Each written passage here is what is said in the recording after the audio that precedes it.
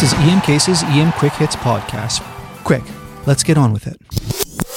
EM Cases is part of SHREMI, the Schwartz-Reisman Emergency Medicine Institute. That's the nonprofit organization dedicated to improving EM care through high-quality research and education. The opinions expressed on this podcast are intended for general information and educational purposes only and should not be used to diagnose, treat, or prevent any medical condition, nor should they be used as a substitute for medical advice from a qualified practicing physician. Unless stated otherwise, the opinions expressed by the hosts or guests are made in their individual capacity, not on behalf of the Institute nor Medicine Cases. Over the last 2 decades, there has been a ton of work on sepsis and septic shock, a ton of data that has come out, and it has been a real focus of our management to improve care in sepsis and septic shock in order to reduce mortality and morbidity. There are some core pieces to our management, including early antibiotics after recognition, source identification and control, IV fluids, although we know there's a lot of debate on exactly how much and what kind, but I think most people are okay with giving some fluids, and then vasopressors to maintain perfusion. While there's a host of research on improving those pieces, there's also continued focus on additional interventions that may be useful. And one that's starting to get a lot of attention is methylene blue. Most of us are familiar with methylene blue as the antidote for methemoglobinemia, but this is a very different use. Methylene blue has a number of interesting physiologic effects, which is why it's being investigated for this use. It inhibits inducible nitric oxide synthase as well as its downstream enzyme soluble guanylate cyclase. Through these mechanisms, it restores vasoregulation.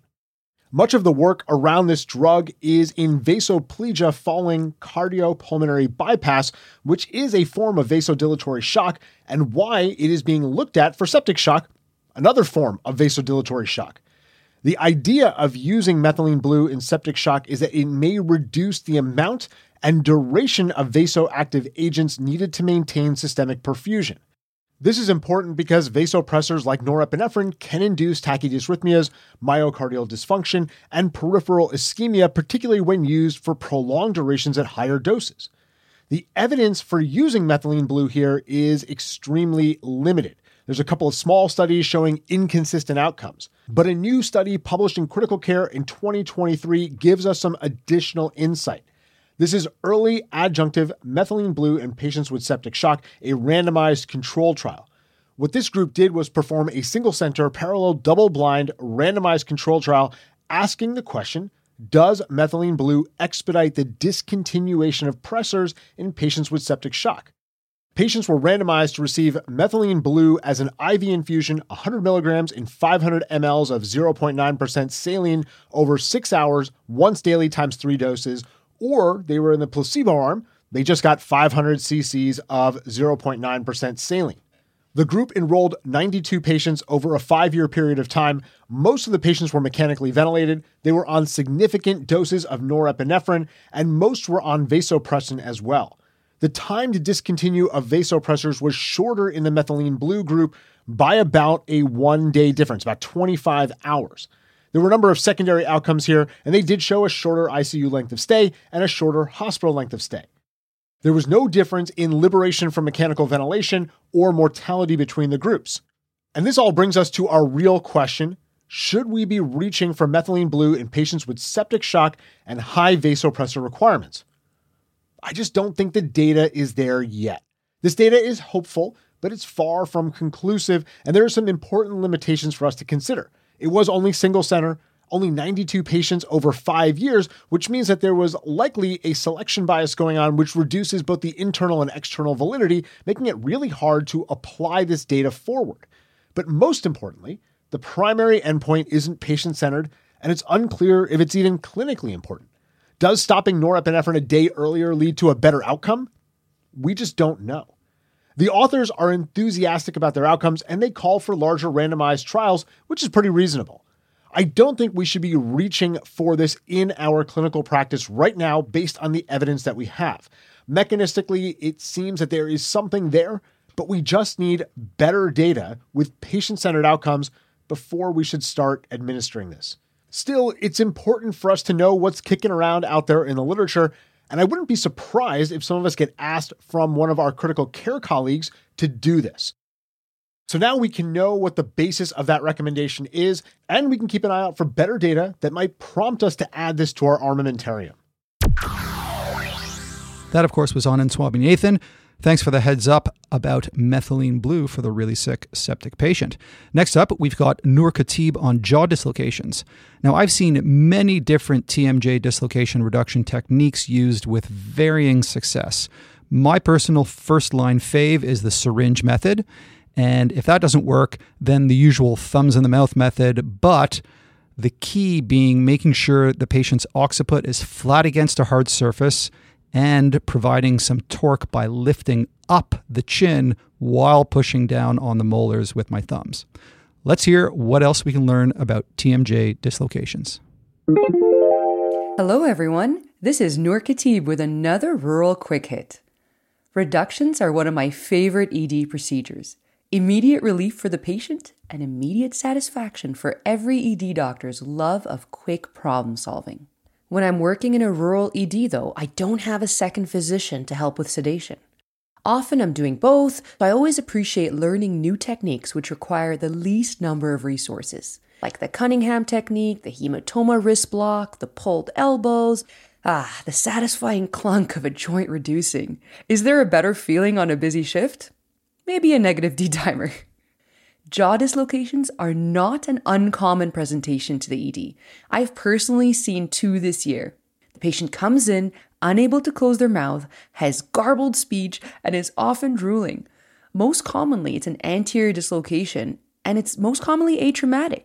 From yawning, eating, or even a dental procedure. Those dentists ask you to open really wide.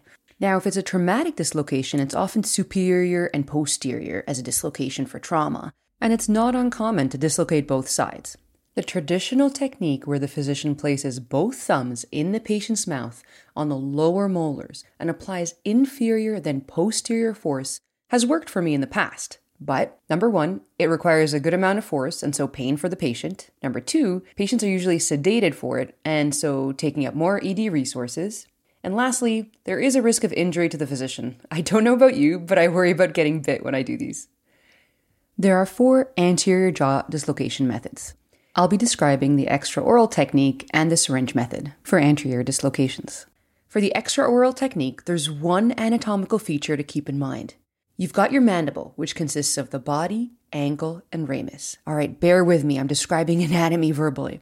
Closer to the cheekbone, you've got your coronoid process anteriorly, and then there's a semicircle dip in the bone, then the condyle posteriorly, which makes up your TMJ bone. Are you with me? Now, normally you can't palpate the coronoid process. Remember, the coronoid process is anterior.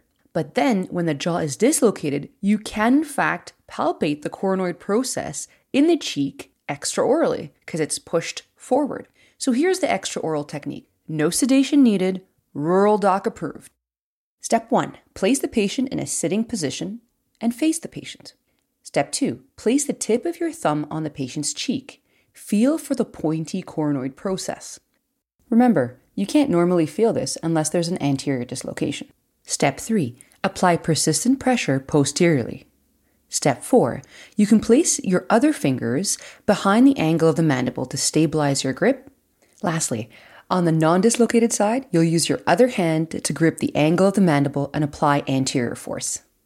So to summarize, on the dislocated side, feel the coronoid, push posteriorly. On the non-dislocated side, grab the angle of the mandible and pull anteriorly. Do that at the same time. Clunk. It's back in. The patient is smiling and you high five and they're never going back to that dentist again. Now, on to the second no sedation technique, the syringe technique. This was first described by Gorczynski in 2014, and according to their small study, it worked 30 out of 31 times. This is easy. Patient has a dislocated jaw. You place a 5 or 10 cc syringe between the upper and inferior molars of the affected side. The size of the syringe just depends on the mouth opening. Ask the patient to roll the syringe back and forth between the teeth. Boom. Reduced. And there you have it. 2 jaw reduction techniques with minimal discomfort, minimal force, and of course, no sedation. Thanks for listening. Thank you so much, Dr. Khatib. I'm definitely going to try that pushing the coronoid posteriorly technique for the next TMJ dislocation I see. All right, next up, we have Hans Rosenberg on our Best of CGEM series, who's going to give us just the facts we need to know about a condition that doesn't scream emergency most of the time, but that we see a lot of, and sometimes these patients can get into some deep doo-doo. And that condition is Crohn's disease. Take it away, Dr. Rosenberg.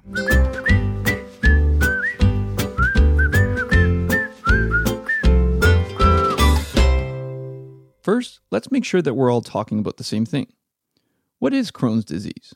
Well, Crohn's disease is a chronic and progressive inflammatory condition that can affect any part of the gastrointestinal tract. Unlike ulcerative colitis, which only involves the colon, Crohn's disease can impact various segments of the GI tract.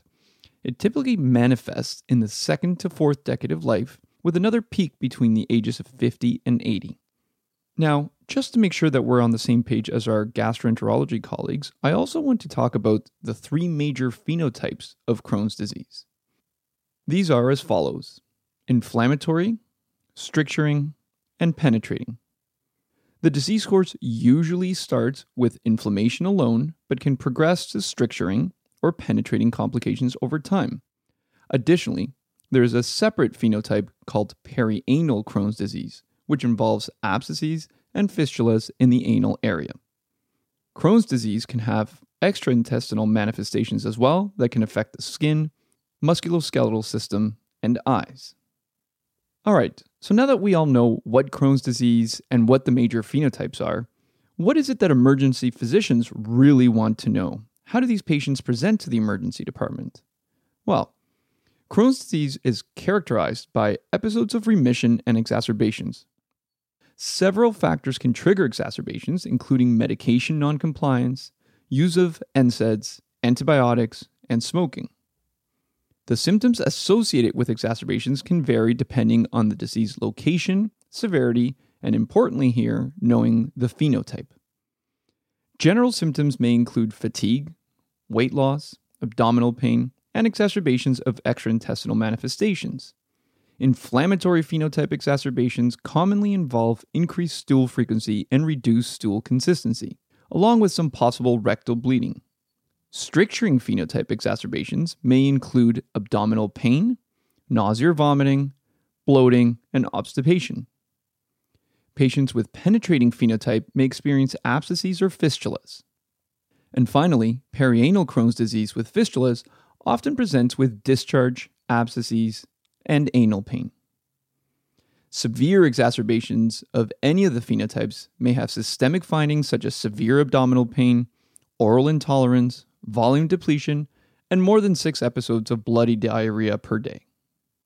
Of course, like all other diseases, Crohn's may have mimics, and we'll review those briefly.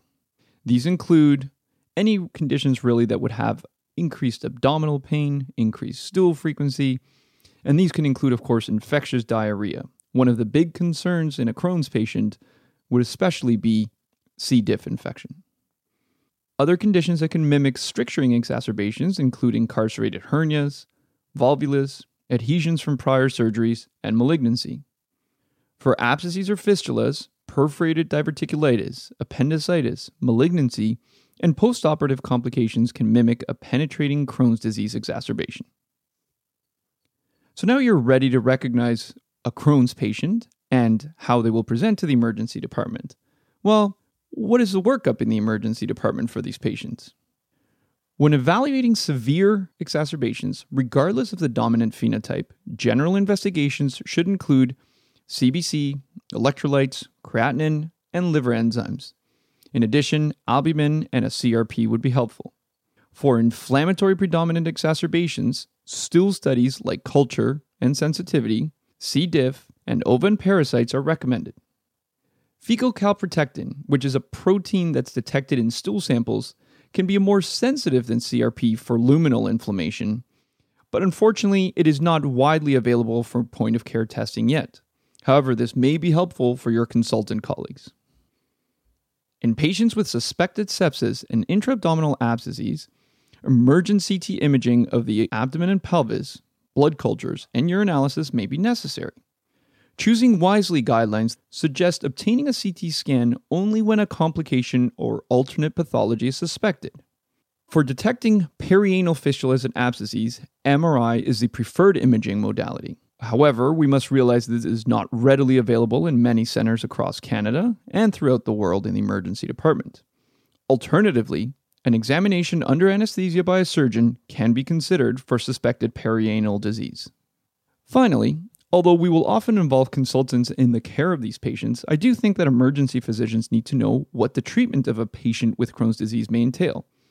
The general principles for managing Crohn's disease exacerbations in the emergency department focus on identifying complications, correcting fluid and electrolyte imbalances, discontinuing offending agents like NSAIDs, and treating concomitant infections. The specific treatment recommendations really depend on the disease phenotype. Inflammatory exacerbations, for example, are often started on oral prednisone at 40 milligrams daily for 2 weeks, followed by a 5 milligram taper per week.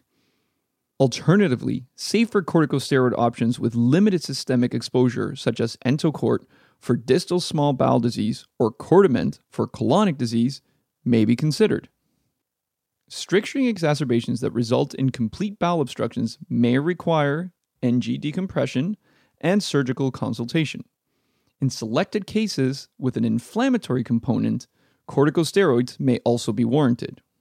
For penetrating complications like abscesses, bowel perforation, or sepsis, broad-spectrum antibiotics are of course recommended.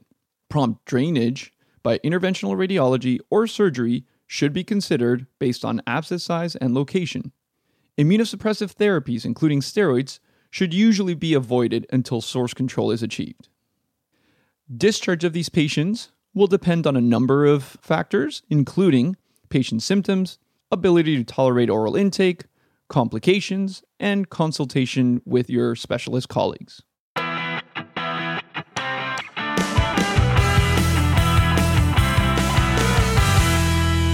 Now for our advertising segment brought to you by Metricade, the amazing scheduling system.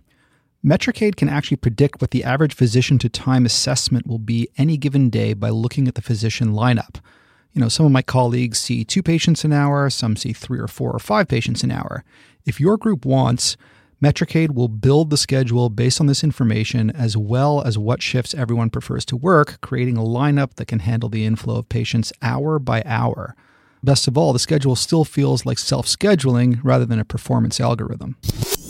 Next up, we have my colleague at Northwark General Hospital, Dr. Gil Yehudif, who you may remember from his excellent procedural presentations, chest tube insertion and LP from the last couple of EM Cases summits. He's going to talk about something I see more often than I think necessary, and that is seeing patients bounce back with renal colic who were not given an NSAID on their last visit and or weren't given a prescription for NSAIDs to take home. He'll talk about this and some more great stuff on treating pain in patients with renal colic. Thanks, Anton. It's great to be back on the podcast. Let's start off with a case. A 45-year-old male presents to your emergency department with sudden onset left flank pain that began an hour ago. He tells your nursing colleagues that this is exactly the same as his last episode of renal colic, and that his pain is currently 10 out of 10. As usual, the department is busy, and so you're asked to order him something for pain until he can be seen. Assuming he has no other medical history and no allergies, what is your go-to treatment for renal colic? Okay, well, let's take a step back and get nerdy for just a minute. How do ureteric stones cause pain? Well, the most predominantly understood mechanism is that ureteric stones cause stretch. This stretch stimulates synthesis and release of various prostaglandins. These in turn stimulate afferent vasodilation, diuresis, leading to increased intrarenal pressure. They also directly stimulate ureteric smooth muscle spasms. So in short, prostaglandins bad. This helps explain why NSAIDs are considered the first-line treatment for renal colic. They inhibit the formation of these prostaglandins. But do they work better than opioids? Or do they work well enough? Well, what does the evidence suggest? We have multiple studies now comparing NSAIDs to opioids and even to IV paracetamol. In short, NSAIDs are as good if not better than opioids at reducing pain, doing it relatively quickly and with fewer adverse events such as nausea and vomiting, respiratory depression, and GI motility issues. Now, IV paracetamol seems to work quite well too, but it's unavailable in Canada and relatively expensive, so we won't talk much more about it. However, there is probably more to renal colic, because in most studies, there are still about a third of patients who receive NSAIDs alone with inadequate pain control. And for me, that's just not acceptable. In one study, the combination of 15 milligrams IV ketorolac and 5 milligrams IV morphine showed even better pain control and less need for rescue analgesia. Anecdotally, I find this to be the case as well. Now, often our goal is to avoid the use of opioids when possible. Other modalities have been suggested and some studied, including the use of antihistamines, antispasmodics, IV fluids, dexamethasone, and even acupuncture. Unfortunately, the best evidence suggests that they don't help or at least need further studying. And in the best case scenario, the need for rescue analgesia without an opioid is still upward of 30%. Okay, so we've decided to give an NSAID and an opioid up front. But does the route matter? Turns out that IV ketorolac really does work faster than PO or rectal, but only with a slight increase in benefit and a slight increase in adverse events as well. Rectal NSAIDs are a very reasonable alternative in the vomiting patient, as are PO NSAIDs in those who can tolerate it. The need for rescue analgesia in all three is similar. And let's face it, intramuscular medications hurt. Now, I know some of you out there are thinking, what about my patient who can't take NSAIDs? I think we need to consider these patients on a case-by-case basis. A single dose of an NSAID on a patient with an OAC is probably fine. A remote history of a peptic ulcer is not the same as a recent upper GI bleed. We can also select our NSAIDs with some intention. COX-2 inhibitors. They're reasonable, they have less GI symptoms. Naproxen has less cardiac adverse events. Ibuprofen has less renal events. We can prescribe PPIs for those with GI risk factors, and in general prescribe the lowest effective dose for the shortest duration. Listen, ultimately, if you feel that NSAIDs are truly a no-no in your patient, then just don't use them. Practically speaking, I'd add PO acetaminophen instead. So how am I going to treat this patient? For now, I'm still using IV ketorolac and IV morphine up front, with a PRN antiemetic. In a patient with nausea, without nausea, and with less severe pain up front, I'll use PO meds instead. In a patient who can't take NSAIDs, I'll substitute acetaminophen. In a patient who prefers to avoid opioids, well, I'll tell them it's reasonable, and I'll have a shared discussion about how roughly 2/3 of patients will get adequate analgesia with NSAIDs alone. Finally, when I discharge my patient, I make sure to prescribe them an NSAID, plus or minus a PPI if indicated, and I'll tell them to use acetaminophen plus the NSAID together as first-line treatment. I'll also offer them a prescription for a rectal NSAID, such as diclofenac, 50 milligrams. Anecdotally, many patients I see on return visits are not using an NSAID at home. And yes, I will still prescribe them a breakthrough opioid, such as morphine 5 to 10 milligrams immediate release to be used as needed. Thank you so much, Dr. Yehudev. Now, the only quibble I have about this excellent segment is about dosing for both NSAIDs and morphine. Now, I feel I need to go on a little bit of a rant here. So, Dr. Yehudev mentioned 15 milligrams of IV ketorolac and 5 milligrams of IV morphine. It's been well established in the literature that the ceiling dose of ketorolac is 10 milligrams. So if you give any more than 10 milligrams of IV ketorolac, the analgesic effect is no greater, but the risk of side effects are. There really is no reason I can think of to give any more than 10 milligrams of IV ketorolac ever.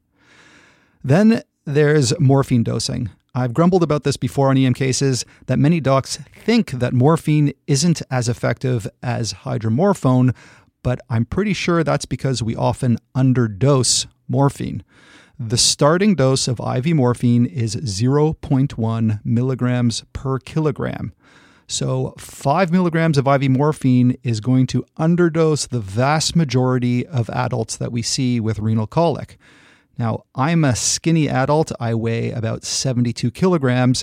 If I needed morphine for whatever reason, I would hope that the ED doc who orders it orders at least 7 milligrams IV, not 5 milligrams. That larger adult who weighs 100 kilograms, they need 10 milligrams of IV morphine, not 5.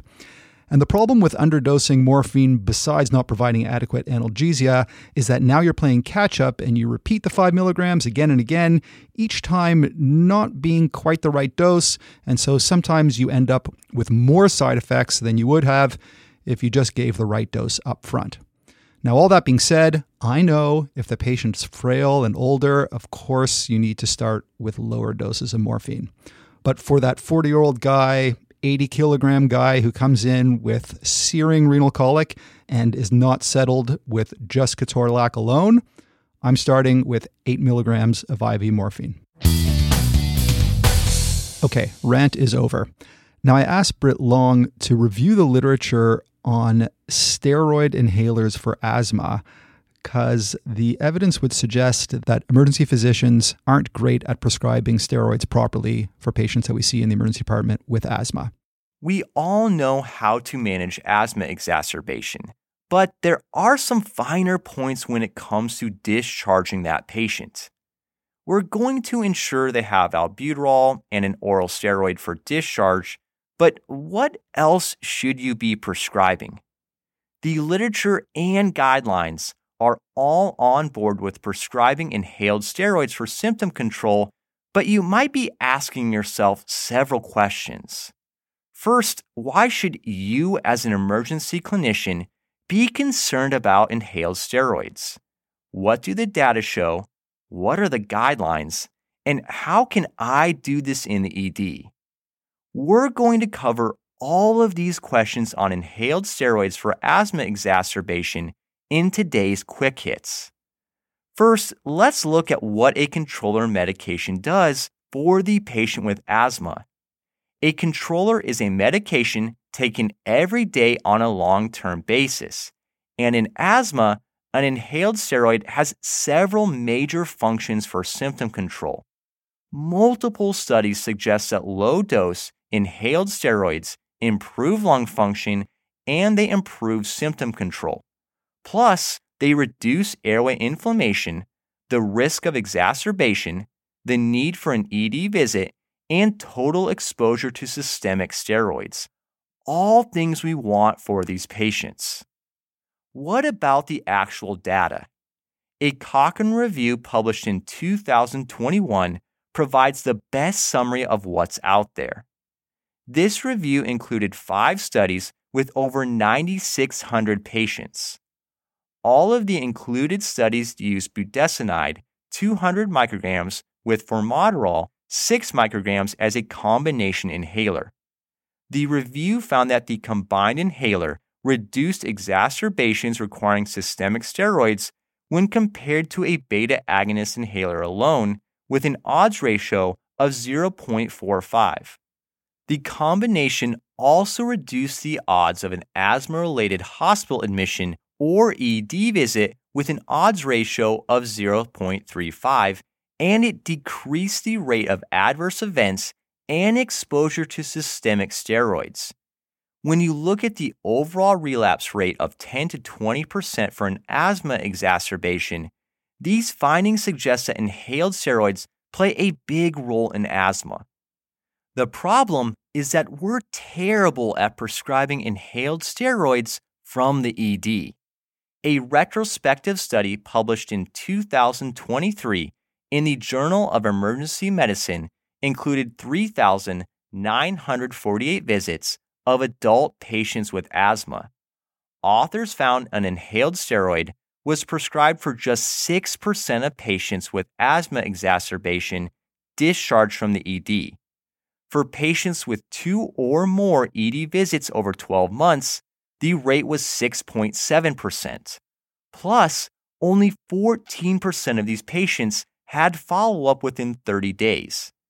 There was also a lower chance of receiving a prescription for those of Hispanic ethnicity, Black race, or those with private or no insurance. Lots of room for improvement here. Those are the data. What do the major guidelines say? The Global Initiative for Asthma 2022 guidelines are definitely on the side of inhaled steroids, and they recommend against using a SABA alone for symptom control. In the ED, they recommend using inhaled high-dose steroids within the first hour if the patient does not receive systemic steroids. But in most cases, we're giving no systemic steroids. Now, if you're discharging the patient, the guidelines recommend prescribing a regular, ongoing inhaled steroid if the patient is not already on one. if they do have a steroid inhaler at home, they recommend increasing the dose for a couple weeks. You may not be thinking about this, but an ED presentation for these patients is a big deal, and it's a major risk factor for recurrent exacerbation. The most important takeaway from these guidelines is that an inhaled steroid is the preferred first step treatment in the management pathway for patients who are discharged from the ED, not a SABA alone. The guidelines recommend using a combined steroid with formoterol on an as-needed basis for the regular outpatient management pathway. That's for the patient with symptoms less than twice a month and no risk factors for an exacerbation. Obviously, not the group we see in the ED. They're already there for an exacerbation, but that combination inhaler can be expensive depending on the patient's insurance and resources. I prefer prescribing an inhaled steroid for a controller and then a SABA for worsening symptoms, which is another possibility in these guidelines. Inhaled steroids combined with systemic steroids is a bit more controversial in the literature with conflicting results for adult patients. The key here is to get the patient a prescription for the inhaled steroid and make sure they understand how important this is. The final guideline we'll look at comes from the National Asthma Education and Prevention Program Coordinating Committee Expert Panel Working Group. In patients aged 12 years and older with mild, persistent asthma, the expert panel conditionally recommends either daily low-dose inhaled steroids and an as-needed SABA for quick relief therapy, or as-needed inhaled steroids and a SABA used together. Second, they recommend that patients aged 4 years and older with moderate to severe persistent asthma should use a single combination inhaler with inhaled steroids and formoterol as a daily controller and reliever therapy. So, with all of that, what are your takeaways? The major point here is to at least think about prescribing an inhaled steroid in that patient who comes into the ED with an asthma exacerbation, you've turned them around, and now they're ready for discharge. An inhaled steroid like budesonide, 200 to 400 micrograms, or fluticasone, 100 to 250 micrograms every day can reduce the risk of exacerbation, ED visits, and admission, and it improves lung function. Just make sure to tell the patient to swish with some water and spit after using the steroid inhaler. This is safe, it's easy, and I can guarantee that your patients will appreciate the better symptom control and lower likelihood of needing to come back when they receive a steroid inhaler. Excellent. Thanks so much, Dr. Long. Now, he did mention that it's controversial to give both oral steroids like dexamethasone or prednisone together with inhaled steroids.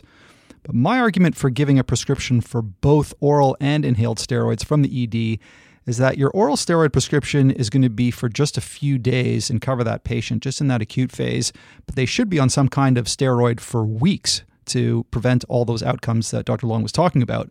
And so for simplicity, I give them a prescription for both a short course of oral and long course of inhaled steroids so that they're covered not only in the acute phase, but for weeks after, which will hopefully improve all those outcomes that Dr. Long mentioned. Before we get to our last quick hit, just a quick announcement about Podcast Camp. Podcast Camp is one of my favorite courses that I put on. It's all about producing and delivering the best education podcasts that you possibly can. If you're interested in podcasting for medical education, or you're already an established podcaster, this course is for you. It's over 3 Thursdays, on November 30th, December 7th, and December 14th. All the information you need is at podcastcamp.org. The tickets are now on sale and limited to only 20 spots. There are fantastic podcasters who have taken the course in the past, Salim Rizay from Rebel EM, Aaron Ciel from the CACID course, Roy Baskin from the Cephalopod podcast, and many more. So hope to see you all there online. All right, now when you get a major trauma patient and you're thinking of giving lots of blood, unless you have a protocol that's automatically triggered, there is one really important consideration that's sometimes overlooked. Here's traumatologist Andrew Petrosoniak on hypocalcemia in the bleeding trauma patient. Let's talk about calcium in the trauma patient. You're working in a large community hospital. You're taking care of a 53-year-old female involved in an MVC. She has a positive FAST. Her BP is 92 on 50 and a heart rate at 120. You're confident she's in part experiencing hemorrhagic shock. You begin the process of arranging transport to your regional trauma center. While you're waiting, you order the patient 2 units of pack cells. First unit's infusing, and a colleague assisting you with the resus asks if you think the patient should receive some calcium. The answer? Well, here's the bottom line up front. There really isn't high-quality evidence to support or refute empiric calcium administration in bleeding trauma patients. But my practice is to administer calcium after every 2 to 3 units of pack cells. This seems to align with the rest of the medical literature and recommendations. But let's look at this more closely. Why do trauma patients become hypocalcemic? First, it's really the ionized calcium we're talking about. I know we often measure total calcium, which is fine at first, but we really should get an ionized calcium shortly after because it's that one that is the biologically active version and not impacted by, among other things, like total albumin. In trauma patients, there's 2 main ways that patients become hypocalcemic. Number 1 is bleeding. It causes loss of calcium ions and disturbances in calcium homeostasis, and this is linked with increased sympathetic activity. And number 2, the treatment of bleeding by red blood cell administration, which contains citrate. Citrate chelates the calcium in the blood. Normally, citrate can be easily handled, metabolized by the liver, but if the liver is dysfunctional, which can occur in trauma, or if the rate of citrate transfused is just too great, it begins to accumulate, and then this results in a drop in calcium level. What's the clinical impact of hypocalcemia? At a pathophysiologic level, calcium has multiple roles. And don't worry, we're not going to go deep into reciting the clotting cascade. But calcium does play integral roles at various points in the clotting cascade by assisting with clotting factor binding, clotting factor activation, platelet adhesion, and activation. It's also integral in myocardial contractility. In hypocalcemic states, myocardial contractility can be depressed and results in worsening acidosis and shock. What does this translate to at patient level? Well, hypocalcemia is an independent predictor for multiple transfusions, greater morbidity, and overall mortality. And likely, this is closely linked with the worsening coagulopathy. In fact, the lethal triad of trauma that we're all familiar with, comprising of acidosis, hypothermia, and coagulopathy, has been recently updated to be the lethal diamond, or at least this is what has been proposed. And the 4th component is hypocalcemia. So how can we apply this understanding of calcium and trauma in the clinical arena? We know from the literature that in some cases, up to 50% of hypotensive trauma patients are hypocalcemic upon arrival in the ED, even before receiving blood products. So something's happening either immediately or shortly after the trauma that's causing this. Then, when we give blood, we risk worsening the hypocalcemia even more. The challenge, however, is that not every bleeding trauma patient is hypocalcemic, either upon arrival or following blood product administration. In fact, there's a minority of patients who are found to be hypercalcemic, and these patients also have worse outcomes compared to those who have normal calcium levels. Anecdotally, many of the trauma patients I see that require blood are hypocalcemic, but not all. Admittedly, I can't recall the last time I saw a bleeding trauma patient with hypercalcemia, but it's well described in literature, so it happens. In a nice paper recently describing calcium levels in trauma patients, and I'll link this in the show notes, the authors point out that we don't really know, however, whether calcium levels are more just a reflection of injury severity. That is, that those who are really sick have impaired calcium homeostasis from the trauma, or does it mean that we should actually correct it? In a large cohort, they found about 13% were hypocalcemic and 3% were hypercalcemic. The rest had normal calcium levels, and this was among pretty injured patients with an ISS on average of about 20. The percent of patients with calcium disturbances to me seemed a little low compared to the rest of the literature, but regardless, what do we take from this? I wouldn't just empirically give calcium to all trauma patients. We don't know whose level is high, normal, or low. I'll break down my approach across kind of 3 clinical scenarios. Number 1, profound hemorrhagic shock. These are the patients that look like they might die. Pressure 60, severely injured. I'm anticipating MHP. I give calcium to these patients after I've ordered and given TXA and started the first unit of PAC cells. And I'll continue to give calcium empirically every 3 units of PAC cells, or until I have regular labs to guide management. Number 2, the more stable patients, but those that are receiving blood. These are the patients who have systolic BPs, maybe in the 80s to 90s. Maybe they're talking to you like our patient at the beginning.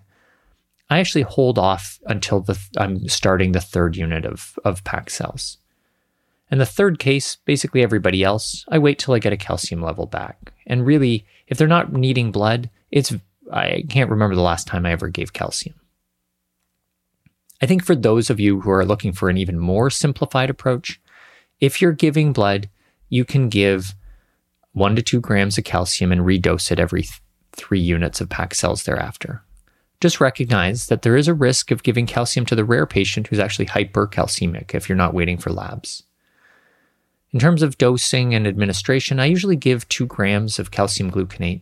But when I have a cordis or a really good 16 gauge in AC, I might give a gram of calcium chloride.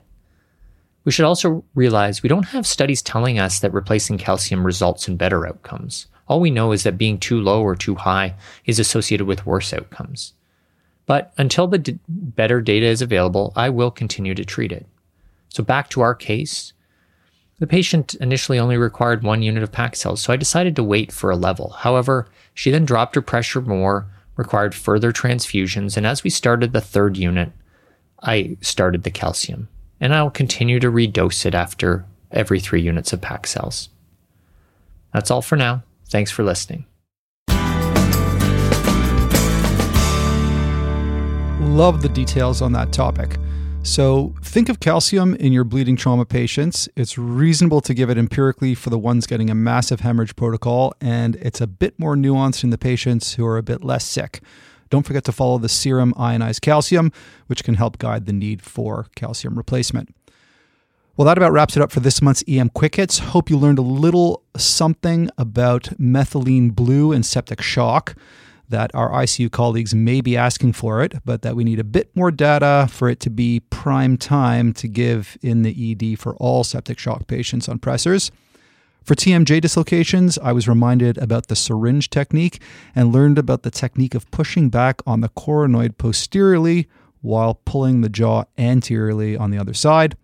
I love the framework of thinking about Crohn's disease exacerbations and complications in 3 phenotypes: inflammatory, stricturing, and penetrating, and then which of those require steroids in the ED.